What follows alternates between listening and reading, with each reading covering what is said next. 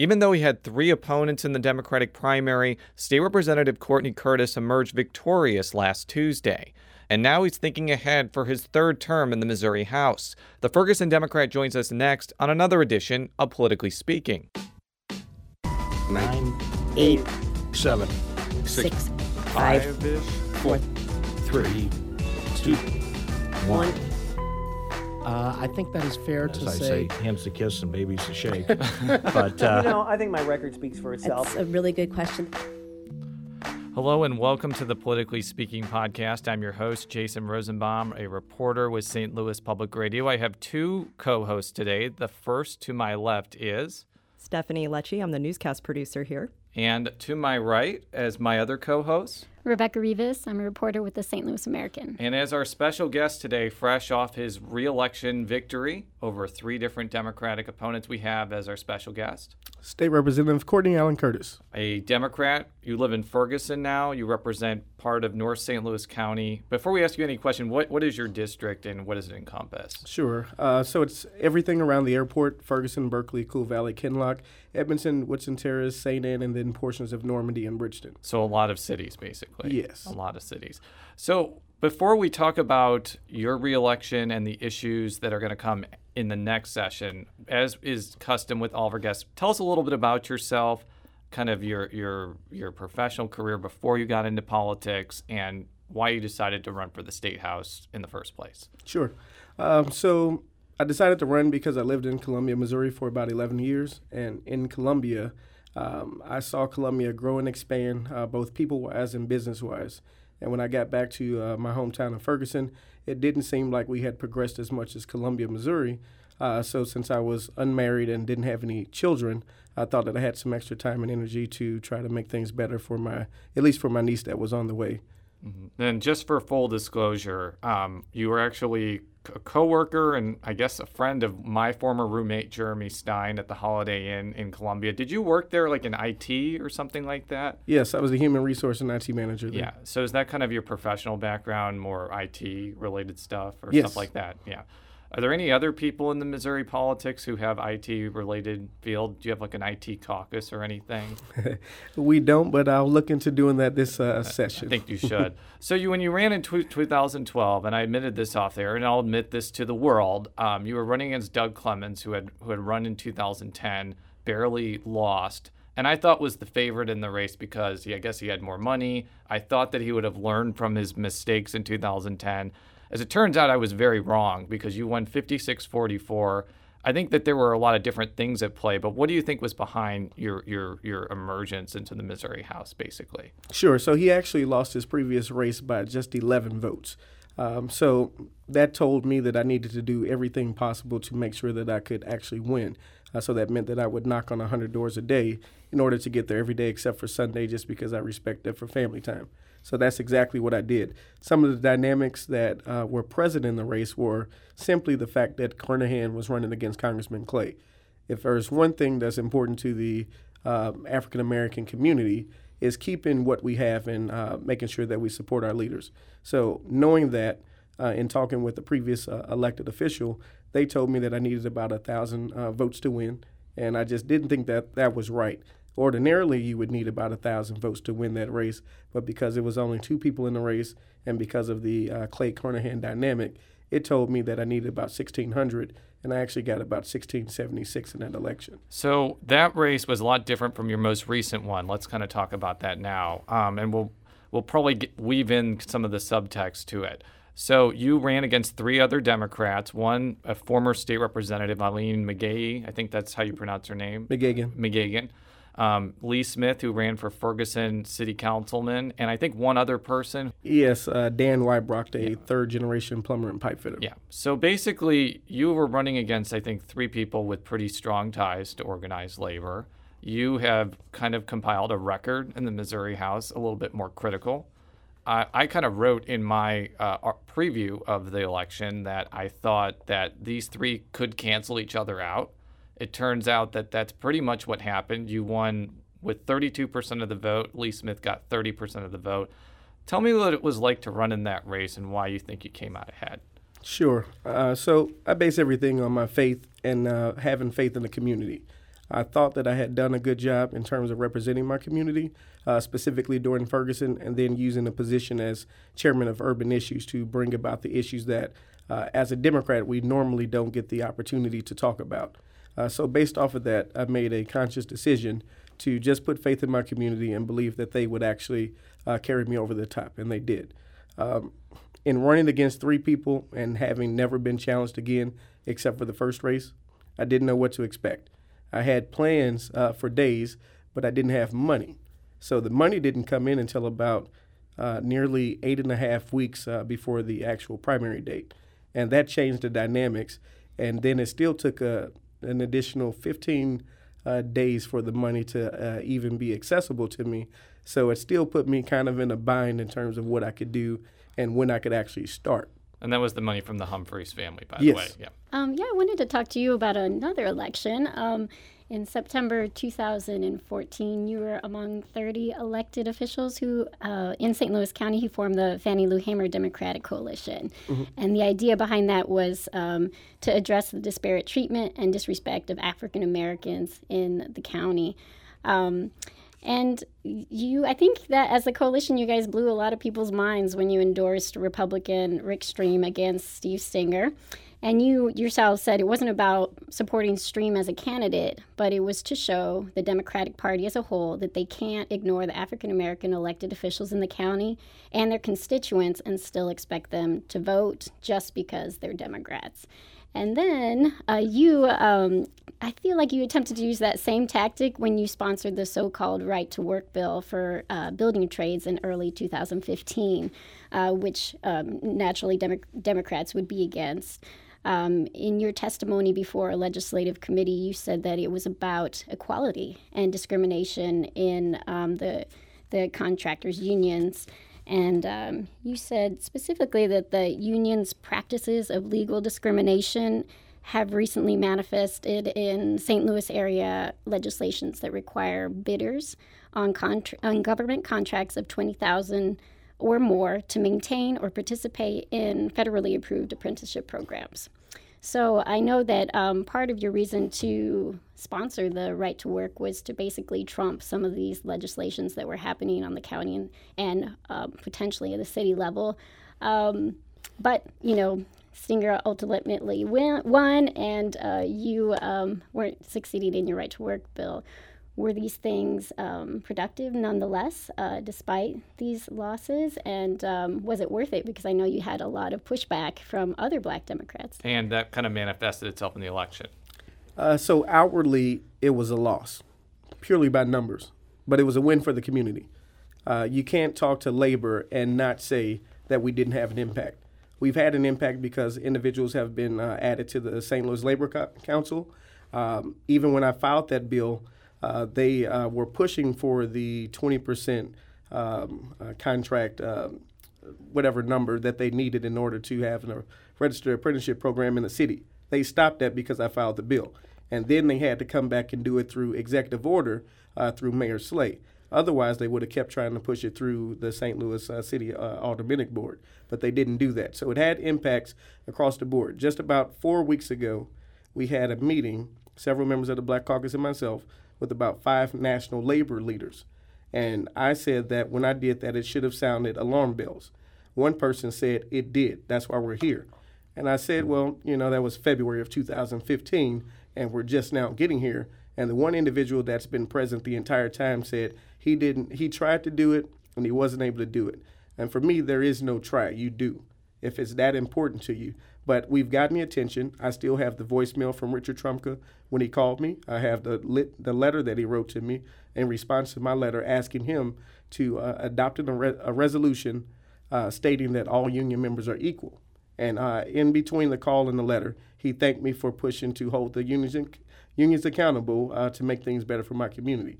So we've had wins across the board.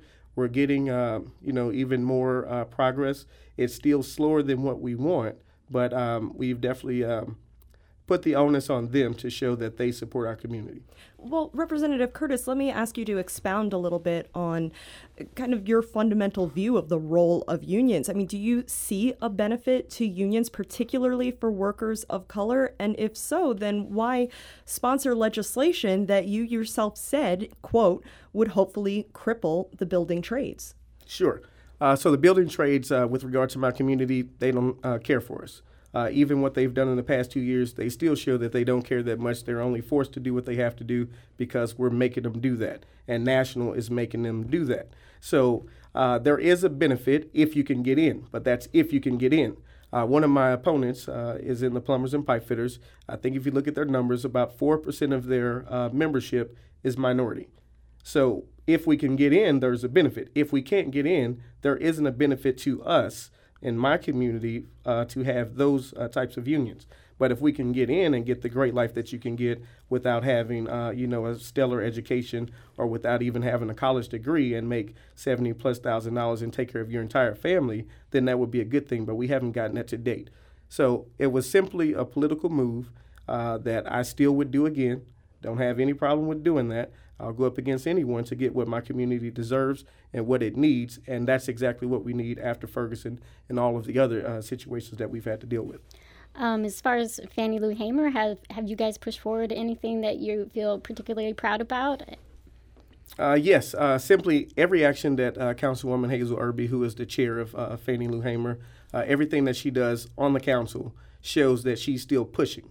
We're still pushing and showing that the Democrats that are on the council are not with us. They're not with our community. So every action still shows that we have a lot of work to do in the Democratic Party and that they do not respect and they do not care for the African Americans in this community. So that means that we're going to have to show them again in 2018 that we mean business and we have to be a part of it. But we're already starting to see success even from that because Fannie Lou Hamer just recently had an endorsement meeting with all of the statewide candidates, with the exception of Chris Koster, to get the endorsement for the primaries that just ended. So we had that in the past month. So the influence of Fannie is still strong, and the impact that we're having, though you may not see it come out in policies because we still have work to do in terms of pushing for new leadership, we're having an impact, and the impact will continue. What do you think the impact of Rochelle Walton Gray winning her council race is going to have on the dynamics of the council? We just recently had her on our show. There's a feeling that she and Hazel Irby could forge a coalition with the two Republicans that could make it life a lot harder for Stanger. What do you think the impact of that would be? Well, the impact of her winning, period, is a game changer. It tells the unions that they no longer control North County. Even though they control North County labor, they don't control North County. The people wanted something different. The people want someone that's going to be responsive to them. And if there's one thing that I know about Representative Walton Gray, is she's going to be responsive to her people, and she's going to do what's right for them. So in terms of her and Councilwoman Irby, they can form that coalition if they are willing to. If they're not willing to, then we'll see something different.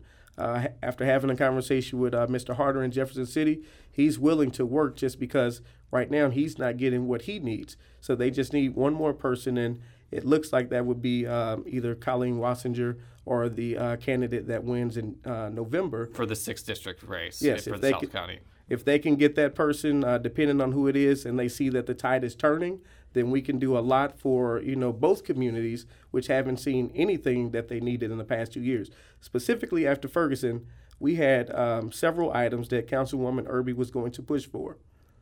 And I think one of those, she didn't even get the legislation. That was with regard to using credits, your credit score in terms of determining whether or not you can get a job for the application. They didn't even return that piece of legislation to her. And then she did file a resolution stating that they would do things that they could to improve the county after Ferguson. I believe everyone voted in favor of that. And if you go back and look what they've actually done since Ferguson, you will see that they really haven't done anything. And that's likely because, in my opinion, that leadership still doesn't care. let's move the attention from the county council and what it has or has not done post-Ferguson to the state legislature. Being right there in the thick of things, do you feel that the state legislature has done enough to address racially discriminatory court and policing practices in communities across the state, as well as issues like economic development and job creation for communities of color? Absolutely not. I wouldn't sit here and tell you that they have. They have not. And that's simply just because it's super Republican controlled. There's a super Republican majority in both chambers. And as the former speaker said, there wasn't going to be a Ferguson agenda. And there wasn't a Ferguson agenda. The one piece of legislation that we saw is I was critical of. I voted against SB 5. It was bad for our community simply because though you're stopping them from doing bad practices against the people, you did not provide a means for increasing economic development opportunities within the regions and within the region. And we haven't had that for the past 10 to 14 years, a unified economic development strategy for North County, for the municipalities in question, from both the state level, the county level, or even from the municipal level. They hadn't had that, and there was a true opportunity for Governor Nixon to come in, even with Mr. Stenger, and then to meet with the municipalities and say, what can we do economic development-wise to improve this area to make sure that you're a part of the growing region that St. Louis City wants, because that's the only way we compete with the Chicago. But we didn't get that type of leadership. We still don't have it, and I guess we won't have it until November and until November 18 when we get new leadership in both places. Well, let me ask you, looking forward, what do you hope to do yourself next session that maybe could change the conversation on some of these issues? Sure. As a second-term rep, I've definitely learned a lot, and I've figured out how to use the position of chairman of urban issues. So I've raised the issues, and now I think there is an opportunity to actually pass legislation. I did get $500,000 into the House budget for an education institute, urban education institute at Harris-Stowe State University, but that was ultimately stripped out in the Senate, and I was unable to get that back. I also passed the legislation creating the Urban Education Institute. So I know what to do in order to get that to the governor's desk next time. So I'll use that, that history to make sure that whatever I do push forward, that we do get that. But I've pressed 20 different pieces of legislation since I've been there, and it's a learning curve to overcome, and I think I've overcome it. So now the question is, what is the single biggest piece of legislation that we can push in order to actually improve our communities? So once I come up with that, I'll have to look at what I've already proposed and try to form a new coalition. Since we have so many new people, we'll use that and push forward. Any ideas what that big piece of legislation might be? Sure. So one thing that I actually did get passed out of committee was a jobs program that would have taken individuals and it would have put them in a pipeline to state jobs or state-funded jobs. We have a number of individuals that are looking for jobs, and if you've been without a job currently or to date, and you've been there without 3 months or 6 months, it's harder for you to get back into the private world.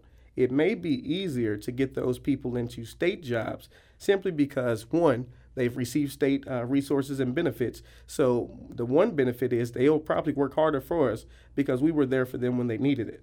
Secondly, it's some loopholes and restrictions, such as check the box that you don't have to check. So that may get you into the pipeline sooner. And then if you could work for the state for 6 months or so, that puts you back in the eligible job market to go to a private corporation, so we can funnel people through state-funded or state-operated jobs and then get them back out to the private world. That's one thing. The second thing that I'll continue to push is simply the Promise Zone. We have the Promise Zone for a little less than 9 years left, and the money that we've received compared to what Los Angeles got in 1 year is pennies. Los Angeles got $52 million in the first year of having the Promise Zone. It doesn't make sense that we have Ferguson and all of the issues that we have in the St. Louis region, and we haven't received more than, let's just say, $5 million from the Promise Zone. How did Los Angeles, and it's only 200,000 people we're talking about in the Promise Zone, but in our community it's 100,000 in North City, 100,000 in North County. With all of the issues, it makes no sense that we only got roughly $5 million in Promise Zone dollars. How did Los Angeles have the infrastructure to get $52 million in its first year of having the Promise Zone, and we couldn't put that, and we're supposed to be better together? No, I guess I just wanted to see how tuned in you were following the disparity study in St. Louis County. I know that in reaction to some of these, the opposition, particularly with Fannie Lou Hamer, he said, well, I'm going to push forward a disparity study. It's in the works, and we're looking for a contractor right now. But since then, it's pretty much been stalled. And by he, you mean Steve Stenger, by yes, the way. Yes, yeah. So, and basically, from what I know, it's still stalled. How much are you pushing for that, and what is your interest in that? Sure. So I think, and I've already urged Councilwoman Irby to push for inclusion again. I think that needs to be job number one. But she's an independently elected individual. She can do what she chooses. It just shows you Stinger's character and what really matters to him. The things that matter to him get pushed, and they get supported by the other Democrats on the council.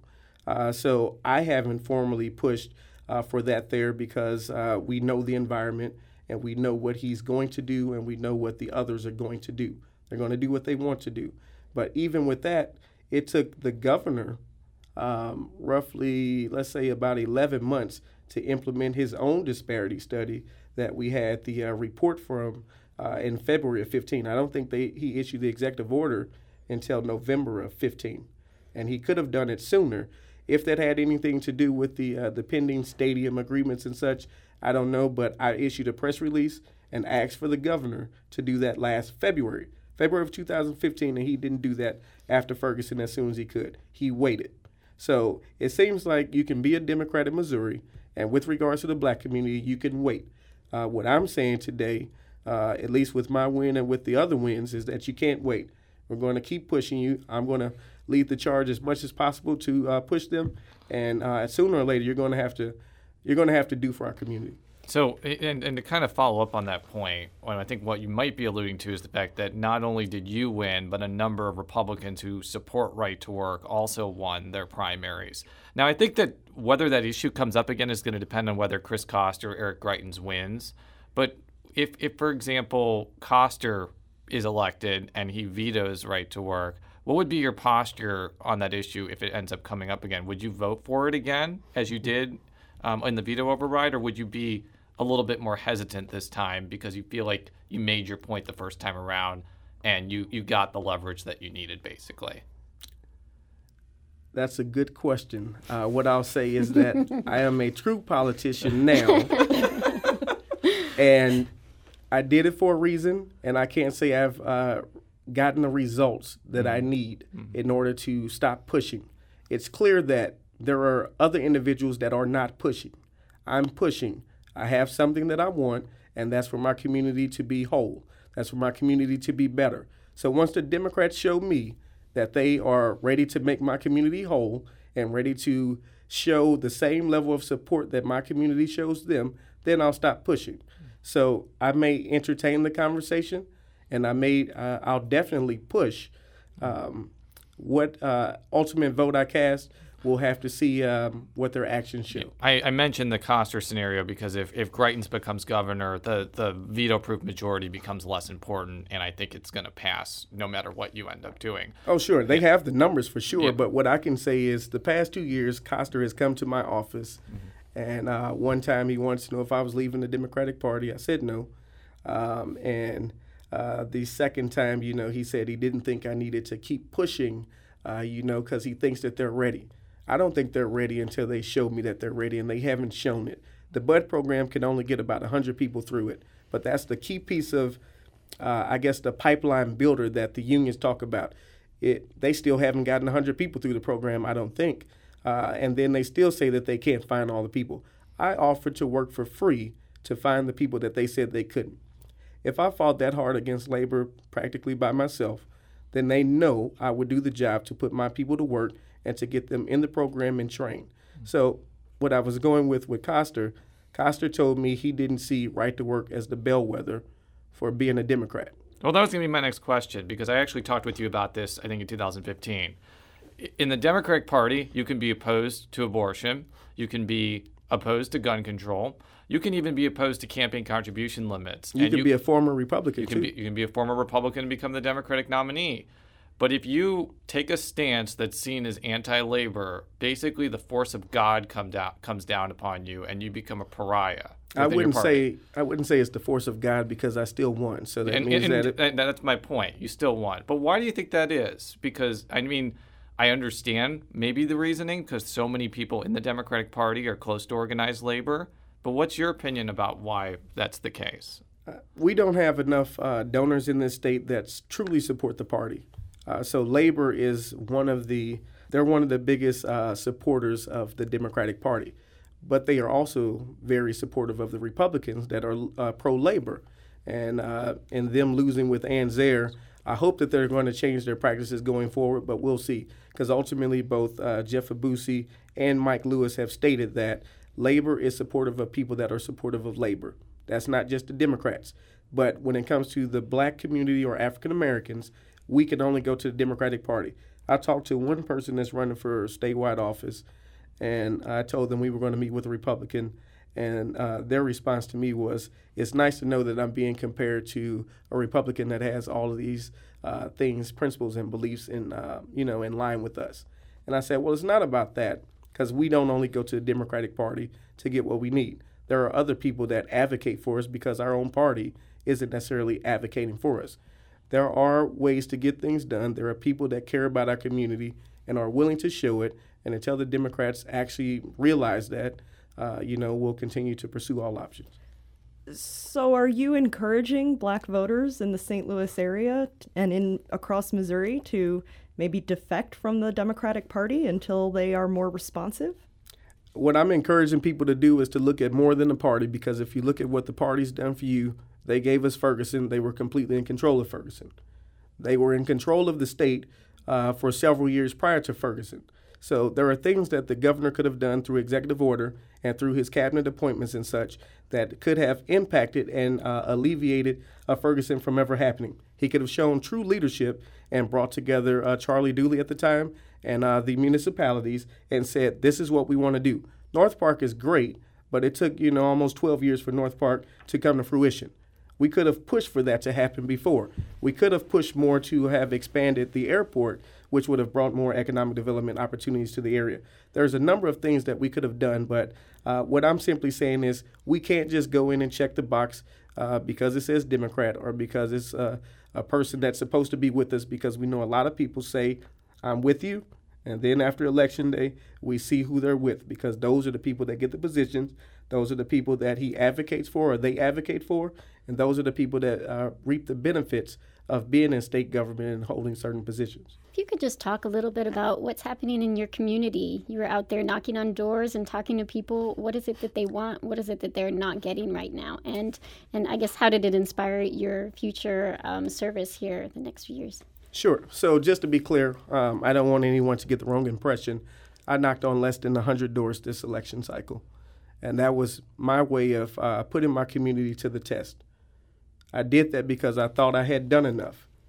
I did that simply because of that, so I could see where we were and so it could push me even further.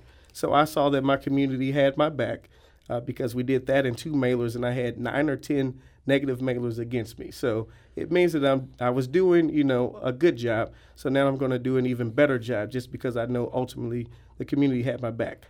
What I did here is that we still want more. We still want change. If you ask me, even before the election, I think almost 2 years after Ferguson, I've said this to a conference call of 300 elected officials from across the country, that even being from Ferguson, we haven't seen any change. There's change in faces, but faces don't change, the policies, because some of those faces are in line with the faces prior to the recent elections in Ferguson. That's the sad part. But so change comes in a number of different ways, and we still haven't gotten a positive change to propel Ferguson and the North County region forward, or to even make it a part of a strong region to compete with the Chicago. So people are still looking for the same things. They're looking for economic development opportunities. They're looking for, new people to move to the area because we have an aging population. We're looking for better schools. We're looking for all of that, and we still haven't gotten that. And we still have people that are destined to come out of the schools in our area and not necessarily be ultimately prepared to be college and workforce ready. which is DESE's goal.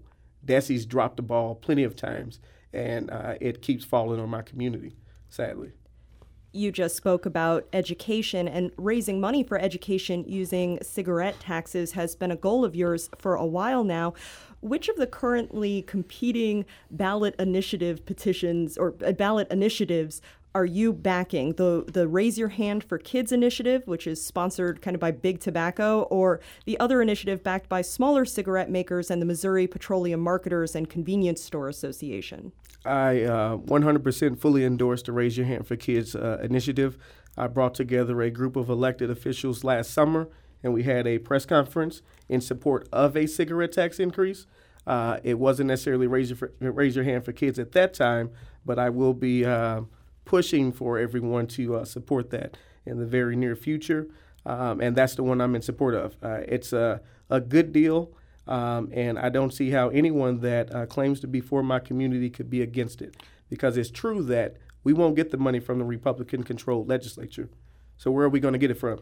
And you can't tell me that 2 years after Ferguson that we have to wait 2 more years in an off-year election where Democrats prove that they don't come out. You can't say 4 years we wait, because even 4 years, my community doesn't have 4 years to wait. We need to do it now. And if you are a Chris Koster that's running and wants my community support, there's only one option. It's support the Raise Your Hand for Kids initiative, or, hey, good luck. Well, I'm glad that you mentioned Chris Koster. You're excellent at segueing into our first and only clip. I actually asked the Attorney General and Democratic nominee for governor about this initiative on Saturday. I'm going to play his whole response. It's about 1.5 minutes long. It's a little bit longer than usual, but I wanted to make sure everything is in context. I am very much in favor of the spirit of the bill. I'm very much in favor of the spirit of the proposal, but I am not in favor of it in the concrete fashion that it has been put forward. There are several problems with it. The first is it is an increase in the cigarette tax that is paid for by cigarette companies. The second problem is that it creates a new educational bureaucracy in our state. We already have one educational bureaucracy in our state. I don't think that we need 2 departments of education. And it pains me really to say this, because I support the underlying idea aggressively for early childhood education. But to open up a second educational bureaucracy does not seem like a wise path forward. And then there are some constitutional problems around it. There is the vagueness around money for religious schools. There is a potential violation of the stem cell aspect of the Constitution, and then I think that there's a real problem in the appropriations clause as well. So this is why, I'm not alone in this assessment, unfortunately. The NEA is against it. The Rural Educational Association is against it. Missouri Cures is against it. Washington University is against it. These are highly thought of organizations, and it pains everybody to make these observations, but that is the situation. So there's a lot to take in there. It's a 1.5 minute long clip, but I want to hear your response to that, because I know after I posted that clip, including from you, that caused Twitter in Missouri politics to be set ablaze. So what's your response to the Attorney General on that? If he wants to be governor, if he wants to be a leader, or if he says he's a leader, then he'll support it. That's simple. As a lawyer, as he is, he didn't lead with the strongest argument. If I'm a lawyer, and I'm not, I'm going to lead with the argument that's going to kill, the opposition. The last thing he said was there are some constitutional issues. If those were that big, he would have led with that. But he said that it's funded by the cigarette companies. Why does it matter who's paying for it? We don't have the money, you don't have the money, and you're not going to use your money to push this initiative to get my community what it wants. So he said that first. You don't have a problem with R.J. Reynolds spending all the money for this? I do not, because this is what I want from our community. We need early childhood education. We're not going to get it from the legislature, so we have to do what we have to do in order to get what our community needs. Okay, continue. Yes. Secondly, he said it creates another bureaucracy. I haven't seen his platform saying that he's going to minimize the bureaucracy in Jefferson City. So if he had said that, then that would be in line with what he previously stated. I haven't seen him say that. So to say that because you're creating a second bureaucracy that will, take care of one thing, That's not necessarily a bad thing if that's what it's going to do. It's going to get the money and it's going to distribute the money to the people that they said that they're going to distribute it to. As a former Republican, my issue with Attorney General Coster running for governor is that some of his Republican values are coming back into play. He may have supported, trickle-down economics, and right now he's supporting trickle-down education, and that does not work for my communication because it's shown that the current bureaucracy through trickle-down education is not getting to us. So we need to do something that's a more direct approach and start from the perceived bottom up and inject the money directly into the communities so that the community and the children that are there get what they need so they can ultimately be successful in life. It's proven that if you get an early start, that you can be better. So if he's saying that we don't need that early start, then I'd wish him well. To your point about Attorney General's comments about the bureaucracy that might be created, as the Attorney General mentioned, the Missouri National Education Association, the union representing teachers, also has expressed a lot of concern over how that bureaucracy would ultimately deal with the money and how that partnership would go. Is this another union you want to take on?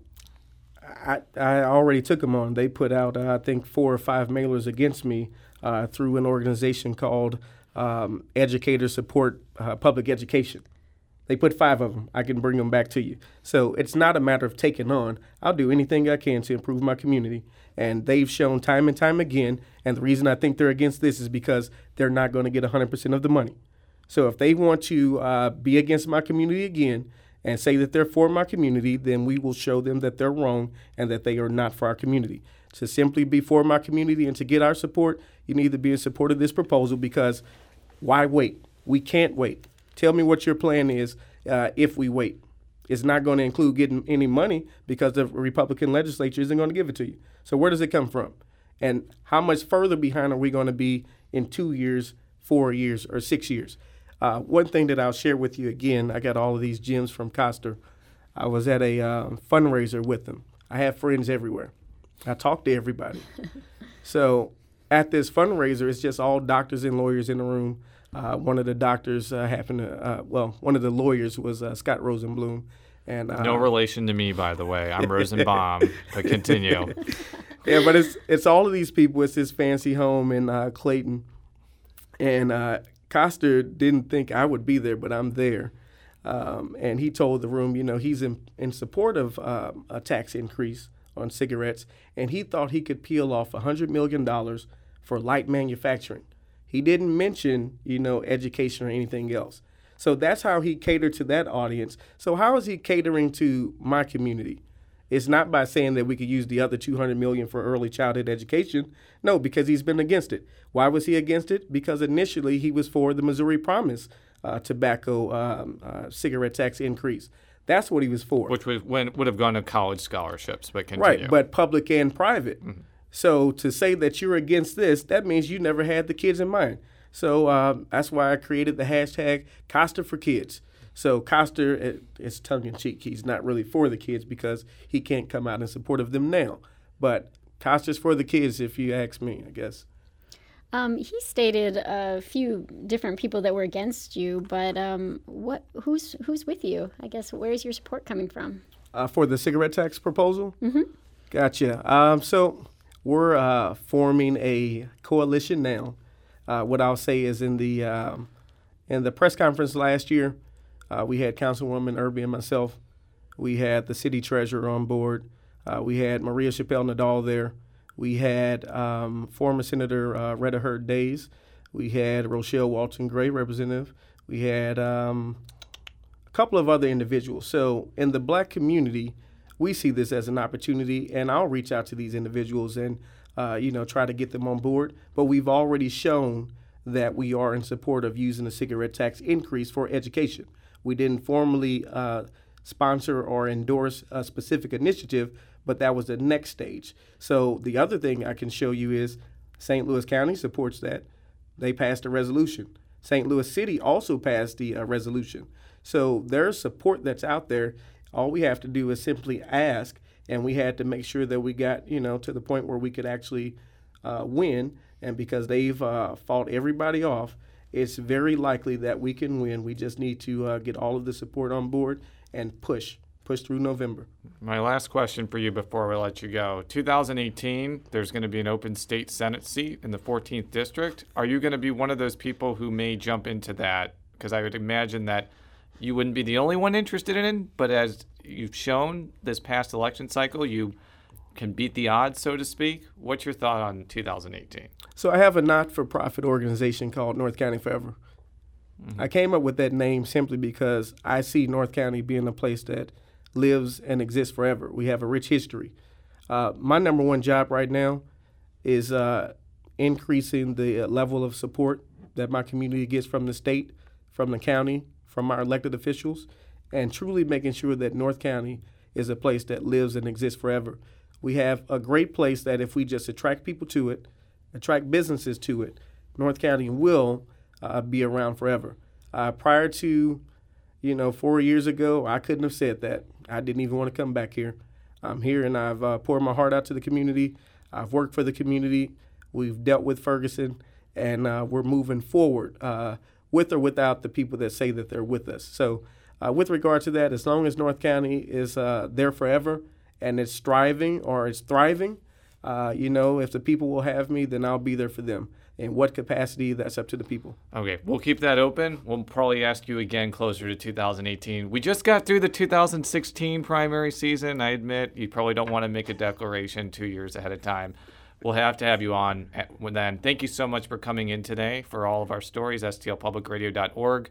Follow me on Twitter at Jay Rosenbaum. How would we follow you on Twitter, Rebecca? Rebecca Rivas. And how would we follow you on Twitter, Steph? At Steph Lecce. And how would we follow you on Twitter, Representative? Curtis4MO, so that's Curtis for Missouri, FORMO. That's a big question because we've had a lot of people on our show that either go with the number 4 or the whole word spelled out. You went with the whole word spelled out. You are a champion. We'll be back next week. Until then, so long.